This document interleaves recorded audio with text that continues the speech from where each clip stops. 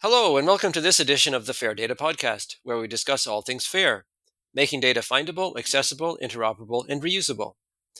I'm Rory McNeil, host of the Fair Data Podcast, and my guest today is CJ Woodford. CJ is a World Data System International Technology Office Research Associate with Ocean Networks Canada at the University of Victoria. I'm particularly excited to have CJ on the podcast because he spearheaded the development of what's certainly going to become a major milestone in the development of research data management, the new Global Open Research Commons International Model. CJ, welcome. It's great to have you on the podcast.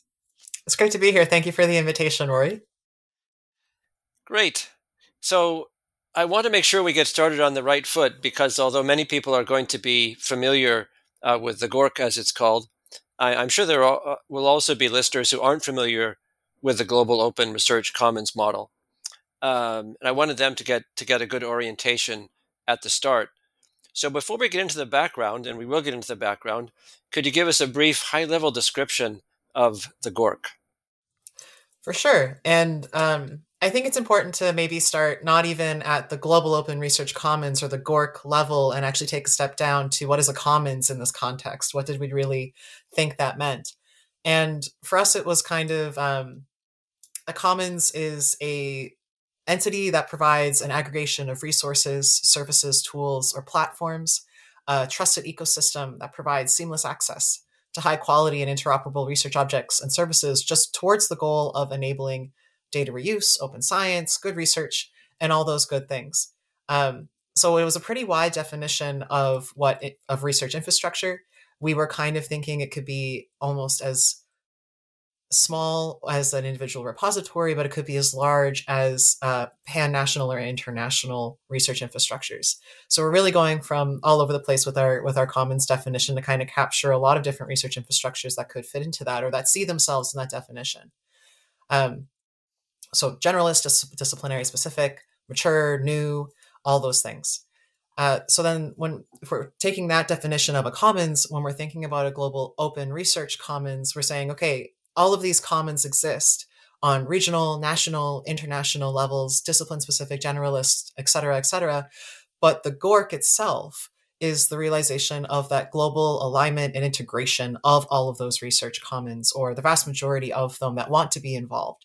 The intent kind of being that researchers anywhere at any time across the world have access to the services, the tools, the research objects, the platforms, and the collaboration that they need to do their research to the best of their ability. Okay, thank you. Hopefully that sets the scene for us to then take a bit more of a deep dive. I'm not an expert on this, but I have been aware that myself for a number of years that the concept of a research commons, or sometimes called a data commons, but I think maybe now research commons has taken over as the most commonly used name. That this concept has been percolating away for a number of years. I think I first came across it. I know Mercedes Croesus gave a presentation about a Harvard data commons in 2019, and I've been aware of the NCI Cancer Research Commons, and I did a little bit of digging, and the earliest reference I could find to that was 2020, and probably does go back even further than that. And Mark Leggett and I were part of an informal group that was working on developing um, an open research commons model back in 2021, 2022. That group was convened and led by Sarah Jones, who tragically passed away last week. So these are just a few examples, and I'm sure there are plenty of others. And the GORC model that's just been released was developed by the GORC working group at the RDA. So tell us a bit about. I'm curious, how did the working group come about? The GORC working group at the RDA, and also did examples like the ones I've given or other ones, did they feed into it? Yeah, so thinking about how the working group came about, there was first an interest group, so a global open research commons interest group through the RDA. And that actually started all the way back at the 11th RDA plenary in March 2018. And when I say all the way back, it was only 5 years ago, but all the way back in our time scale, I guess. Um, and it went through several iterations of birds of a feather sessions or BOFs. And it became approved or ratified by RDA as an actual interest group in 2019. So I think a lot of the conversations that you're referring to, Rory, definitely fed into the development of the interest group itself, which their intent is to have an integration roadmap for how do we get to a GORC? How do we get to a global open research commons? Um, and so the interest group then realizes they were developing, what is a commons? What do we mean by an integration roadmap? What do we mean by a global open research commons? Those kinds of questions that they kind of needed to have a more dedicated working group to identify, well, what is a commons? What are the specific attributes and characteristics of a global open research commons? What is an international model for that? Hence the name. Um, and so the working group started as itself a birds of a feather session at RDA 13, I believe, in April 2019. A case statement went through multiple rounds and got submitted to TAB through the RDA for endorsement in January 2021. And the first real working group session was in and around early 2021. Um, we started kind of with a speaker series, but I'll get into that maybe a little bit later. That started in November. So I think the real work for the working group started in around November 2021. And definitely the meetings and the work that happened beforehand fed into the development, not just of the interest group, but also the working group. It all happened around the same time frame. And the working group itself, we tried to take in as much as possible of the previous work that had been done both inside RDA and outside RDA regarding research infrastructure, open science commons, and also, as you've pointed out, there's all kinds of different words that people use for commons. It could be platform, it could be infrastructure. We tried to take all that into account when we started working on the model to see what are other people doing, what other terms are they using, and what can we build on as opposed to recreate. Okay, interesting. So, and you were involved in a somewhat unusually, I think, for an RDA working group. You were involved at a full time on a full time basis, and you were instrumental in actually making this come out the other end of the tunnel and see the light of day. So, how was it that you got involved, and how was it that it was possible to have someone in your role who actually made things go much more smoothly and also I think markedly improved the end product. Yeah, I think that's a good question. And I think, it kind of comes back to the recognized importance of a global open research commons and having a model that determines what would you need to have a commons that could then integrate globally with other commons. And so that being a recognized need, I think kind of spurred, the necessary funding and requirements for my position to be created. So in terms of what kind of happened there, the World Data System, well, I'm part of the International Technology Office for the World Data System. And so the World Data System, in collaboration with the Digital Research Alliance of Canada, which is who funds the International Technology Office in our Canadian office where I'm working, they recognized that the Global Open Research Commons project, the interest group, and then the newly spun up working group at the time was a key deliverable, a key interest. And so they put funding towards a dedicated research associate position to, as you've pointed out, spearhead, lead, facilitate, and help in any way possible, I think is kind of what my position turned into with the working group. So that's how that kind of fed in. And I started not at the beginning of the working group. I think that would have been preferable, but timings never really quite work out the way you want them to. So I didn't actually start at the beginning of the working group. My position started in August of 2022, which was almost a full year after the working group had begun. Okay, interesting. All right, well, it's interesting. So there was a Canadian element, well, not more than an element, and really critical support coming from the Digital Research Alliance. That's great, and that was a huge contribution in its own right. And then of course Mark Leggett was involved as a co-chair of the group, which is also good. But interesting. Okay, um, I don't want to spend too much time talking about. Well, we've already. Well, thanks for the introduction. So now we have a picture of how it formed and how it got started and what the objectives were. I don't want to spend too much time talking about process, but I think it is relevant to the substance of the model the group ultimately came up with, and it is interesting in its own right. So if you can give us kind of a very high level summary view, um, give us a sense for how the model took shape over the course of the year, or I guess year plus, in which it was developed. Yeah, I'll try. Because as Rory, you know, in particular, being a part of the working group, it was a multi-step process for sure. So we did have a speaker series, which I've alluded to previously, that started in November of 2021. And there were some changes in staffing at the International Technology Office because the Global Open Research Commons Working Group was seen as a priority well before I started.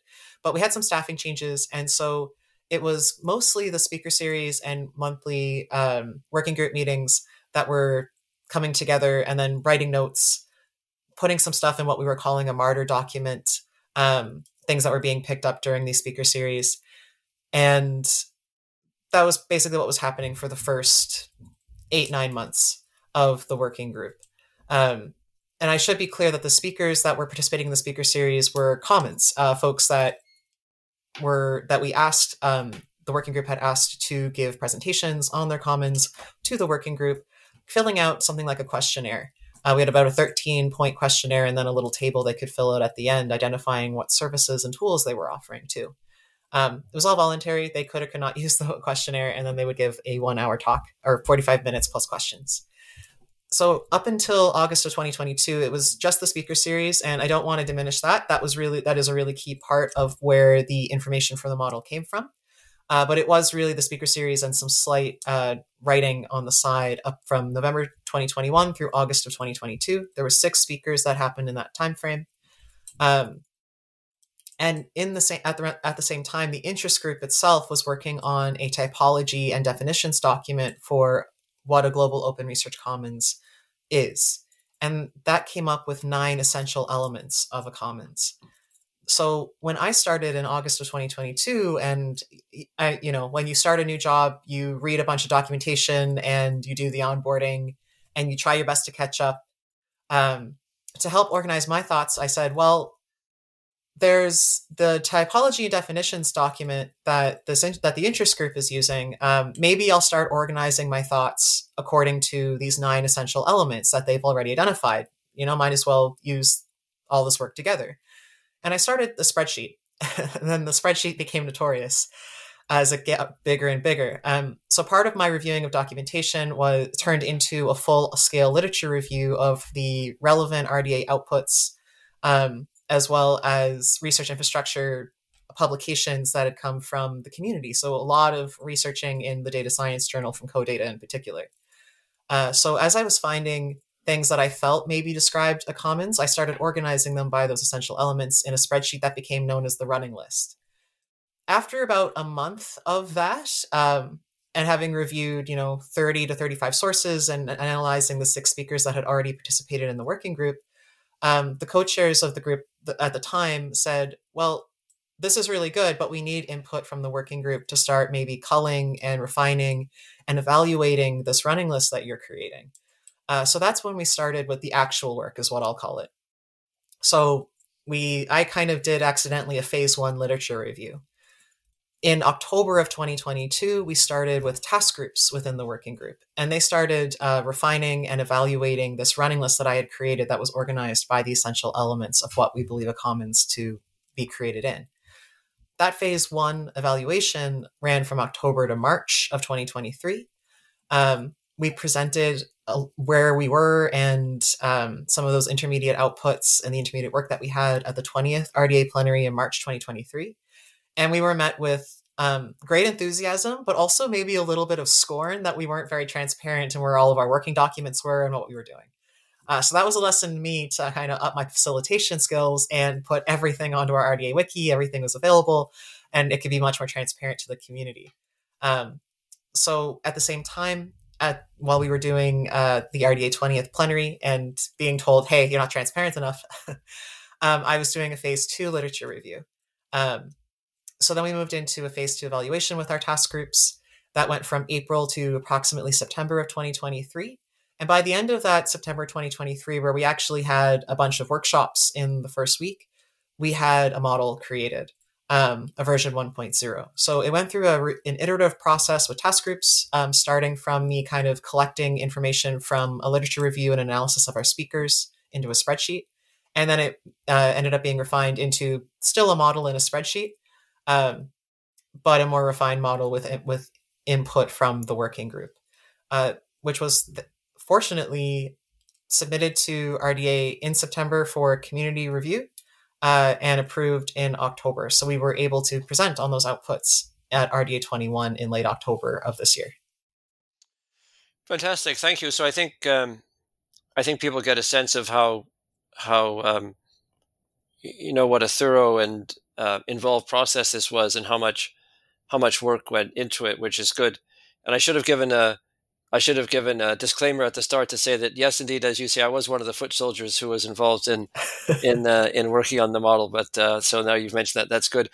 So, but just one thing, just to kind of highlight, because it's not really the focus of our discussion today. But you mentioned the speaker series, and having sat in and listened to many of them, it's a fantastic resource. There are video recordings of people describing whether or not they call it a research commons. In effect, they are a research commons from different countries around the world, and they're really, really interesting, both the commonalities and the differences, and also the details. And those exist as a resource. So maybe at the end, CJ, you can give some tips where people can discover some of this stuff. So it's not actually just the model itself. Some of the associated things which were produced by this working group are also really interesting. Anyway, okay, with all of that kind of extended background, let's now jump into the actual model itself. And you just mentioned several times in your description of the process just now the elements. Um, so, what are the main elements of the model? Yeah, so the main elements of the model reflect the GORC interest group's typology and definitions document, which highlights 9 or 10, depending on how you count them, essential elements of a commons that wants to be part of a global open research commons. Um, so we had them kind of divided into two main classes or themes.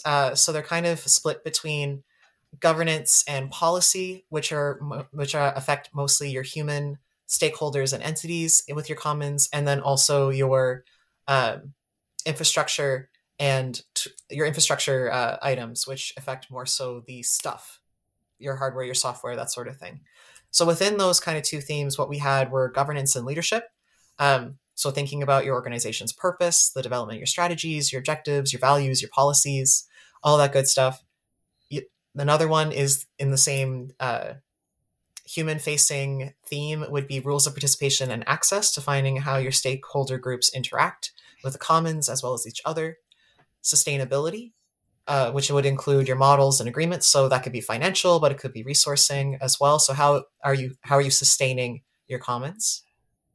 The next one is engagement. And it's what are you doing to ensure that your commons succeed in regards to engaging with your commons community more broadly? So that's stakeholders, that's the disciplinary community if you're a discipline commons. It can include a communications plan, it includes events, all of anything that could really fall under engagement. The last one in this kind of theme of human interaction and governance and policy is human capacity. And that one is a really hard one to nail down, but we had a light definition of engagement with human individuals and entities. In some of our more narrative documentation, there's more rigorous definitions, and I encourage folks to go look at that one because it was really hard to nail down a definition for human capacity in this context. But it was kind of coming back to how are you encouraging and providing access to the human stakeholders, both internally and external to your commons. On the infrastructure side, there's of course your information, communications, and technology infrastructure, ICT infrastructure. And that's kind of the hardware and the basic software that you need to run the computer systems that enable your commons. So what are things running on? That was essentially what that was for. An obvious layer on top of your ICT infrastructure would be services and tools, which was another element combined together. And a service being something that could be invoked by the user to perform some action, typically by software, and then a tool being something that could be typically used by humans. we have more rigorous definitions inside the model, and I encourage folks to have a look at that one. The last one, kind of in our infrastructure area, was research objects, and we left this really open. We were very careful to say that our model in this particular case, and also the typology definitions document that describe these essential elements, are not including hardware, like research hardware, as a research object right now, but we are very much aware that that's a consideration that we want to include in a future version. But for now, the research objects are largely focused on digital outputs of the research process. And then the connecting pieces between our human elements and our technology elements are interoperability, or the ability of data and tools from non-cooperating resources to integrate and work together, and standards and conventions, or repeatable, harmonized, and documented ways of doing something that are either formal and community endorsed, like a standard, or it might be internal and more informal, like a convention internally to your ways of working. Fantastic. So that's great, and it's difficult in an audio discussion, when impossible, to have a visual representation. But there is a very nice graphic which shows kind of how these elements conceptually fit together, and we can't show that. But I just thought what we can do is, when we post a notice about this episode on Twitter, we can put up that graphic, so anyone who comes to the podcast can have that in mind when they're listening to you discuss the elements. Um, so you mentioned your infamous spreadsheet before, uh, Yeah. but the spreadsheet that grew, and again, I think this is probably difficult to maybe visualize if you don't see it, but within each of the elements, there's then a series of they're sliced and diced along certain categories, subcategories, descriptions, and maybe you could just try to give us either kind of what are the ways in which, what are the categories, the subcategories, the where the elements in which the elements are described, because they're done so in a uniform way to ensure consistency, and possibly even, because that might seem a little bit vague to people, if you could pluck out an example to kind of bring that to life. If Yeah. you, yeah, Um, if no example comes to mind, that's fine too, of course. I'll see if I can think of one. But while I'm thinking of an example, I will say that as Roy has highlighted, there is a structure to the model, and so the elements are represented. So the model is represented in a spreadsheet format. Every tab in the spreadsheet is a model is an essential element in and of itself, and each one does have entities inside of the essential element, categories and then subcategories, and there's also characteristics of those entities, so which are the attributes and features. So every item in the model, whether that's a category, a subcategory, an attribute, or a feature, also has an extended description, examples, a core consideration level. So we tried to also kind of say which items in the model might be of particular importance or not dependent. That's going to be context dependent for each commons that looks at the model, but it was a way for us to kind of list a priority in a subtle way. And then, of course, where we found it, so a primary source. So we tried to incorporate as much information into the model as we could. Um, and the spreadsheet is very much a flat layout, so you have everything along in rows and columns, of course. So uh, the I'm not sure if I can think of an example off the top of my head, but maybe I would say that, for example, in interoperability, it doesn't really have a lot of stuff in it. Some of the essential elements are broken down into a lot of entities or a lot of characteristics. The model itself has about 400 items in total. And in interoperability, what you'll see are main categories of technical interoperability, legal interoperability, organizational interoperability. Um, and then those are broken down into subcategories. So, for example, the technical interoperability is then broken down into syntactic interoperability and semantic interoperability. And then each one of those subcategories has attributes and features or characteristics that are specific to them. Um, Okay, I yeah, think that, yeah, that's great. I mean, that obviously, again, I would encourage anyone who's interested to take a look at the model itself, which has now been published, and then this will bring home what CJ is describing. But I think it's clear that that uh, there's a lot of discipline structure went into trying to be consistent about the way in which each of the elements is kind of unpacked and unpicked and described in interesting ways. Um, Good. So that's the model. And then, interestingly, in addition to the model itself, there's a what I think of as kind of a narrative description of the model as well. Could you talk about that a bit? Because I think that was quite an interesting um, work product. Yeah, so the narrative description of the model or the report is how we call it is the second output, I suppose. So we have two outputs from the working group officially, the model and the report. And the report kind of captures all of the background information, the methodology that we took, more specifically, what exactly was included in our phase one and phase two literature reviews, the methodology of not just the working group, but of each of the individual task groups, because they all approached their evaluation process in a different way. Um, and it also included a lot of things about future work. There's also some nice narrative summaries of what each essential element had in them. So while I struggle with examples on the spot, you can definitely see in the report there's a really good just a couple of paragraphs about each essential element and what it contained at the high level. So that's the narrative document is a great one, even though it is a bit long because there is a lot of methodology that went into the working group and into creating the model. But certainly the summaries are great if you're looking for a place to jump in. The report itself was written alongside of the last revision of the model in the late summer of 2023. And maybe I should be more specific because I realize that summer is not the same time of the year for everyone. But writing happened between August and September of 2023, and that was led by Karen Payne, who was a previous co-chair of the group. Yeah, excellent. So as you mentioned, the GORC model has now been formally adopted and published, which is incredibly exciting and a huge accomplishment. So what did that actually involve, and what does it mean in practice? Yeah, that's a really good point. And it did something that surprised me is that folks who were RDA veterans, if you will, even within the working group and even my fellow co-chairs, I still found I had to go back to the RDA website again and again to see what did we need? Did we forget something? And even when I did email our tab liaison, Bridget Walker, for actually getting our outputs going, it was like, oh, you forgot this. Oh, you forgot that. So there is yeah, I would say your liaisons, if you're in a working group or an interest group, are your friends. They're really, really accommodating and they're very patient. So that was really helpful. But in practice, in terms of what did that really involve, of course, you have to create your output when you think it's ready.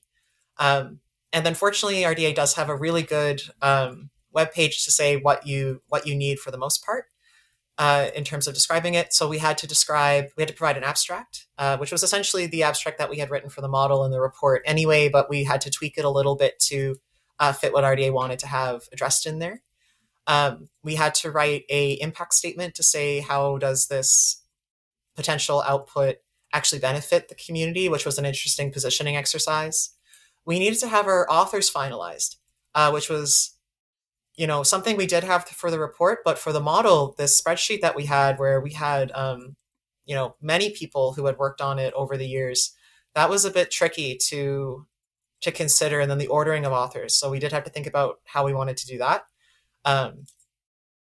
As well as how it related to the sustainable delivery goals, or the SDGs. So we had to give a statement on that as well. And then once we had all of that together and Bridget was able to say, yes, you've actually captured everything we want to see, we were able to have our outputs put out for a community review through RDA. That needs to be 4 weeks long. So they got posted on our RDA webpage, as well as sent out in various RDA email formats. And, our co-chairs and working group members also sent it out to their communities for review. And that's when folks can really go in and tear it up. Give it really, make sure that it's reflecting what they want to reflect. And we didn't really get a whole lot of comments on it, to be honest, but I do hear that sometimes that's that's not the case, and sometimes you get a lot of feedback during that community review. So when the community review closes, you address those comments, usually through several meetings. We only got one comment, to be honest, so it was actually a pretty easy revision on our part. And once we have all that together, you create your final versions of your documents, your PDFs, your Excel spreadsheets, whatever it is that you happen to be submitting, and you send them to your liaison, and they put them up on Zenodo for you. And then you've got a working DOI, and it's all good. But certainly, getting all that stuff together in the first place and is what you have to focus on before it goes out for community review. Yeah. Okay. Thank you. So, so that being done, the working group has been wound up, and the interest group is now going to continue the work of the working group, which is great. I know it's early days, and you're probably still in recovery mode after that intense experience. But can you tell us a bit about ideas the interest group has for building on this foundational work that was carried out by the working group and taking things forward? Yeah, so we have a number of things that we'd like to do, of course. So now we're in the interesting position to say what are priorities that we can do soon and what are things that maybe we want to do later or that we can kind of push to the side, that sort of idea. And one thing I will clarify is that even though the working group's main outputs are done, I don't know if the working group itself is officially wrapped up because we do want to resubmit our model as an official RDA recommendation. So that was probably something I should have mentioned in your previous question, is that what I described for our process is specific to RDA outputs. A recommendation requires you to have two adopters, and there's a couple of more things you need to have in addition to what I described when you want to have something as an official recommendation. So a recommendation is a little bit more formal. It's a bit of a stronger output in my opinion. I might get pushback on that particular statement, but that's how it seems to me. And so we are working with adopters right now to see if they where they are and how they can go through that. We're thinking about a timeline for a resubmission of the model version 1.0 as a formal recommendation with those adopters.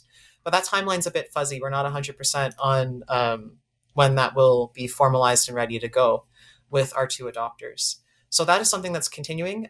We're hoping that will still live within the GORC International Model Working Group. So it is definitely done in terms of hard work, but it's lingering on a little bit to see if we can get our model resubmitted for recommendation.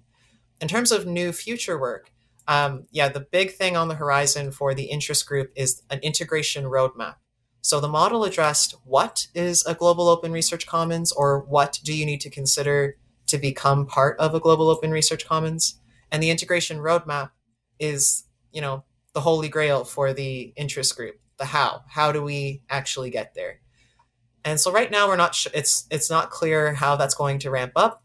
There's some ideas around about having some workshops. Some of our co-chairs are going to be seeing each other in early 2024 at various workshops and that sort of thing. And they're hoping to kind of carve out some time to address what that will look like in terms of creating an integration roadmap.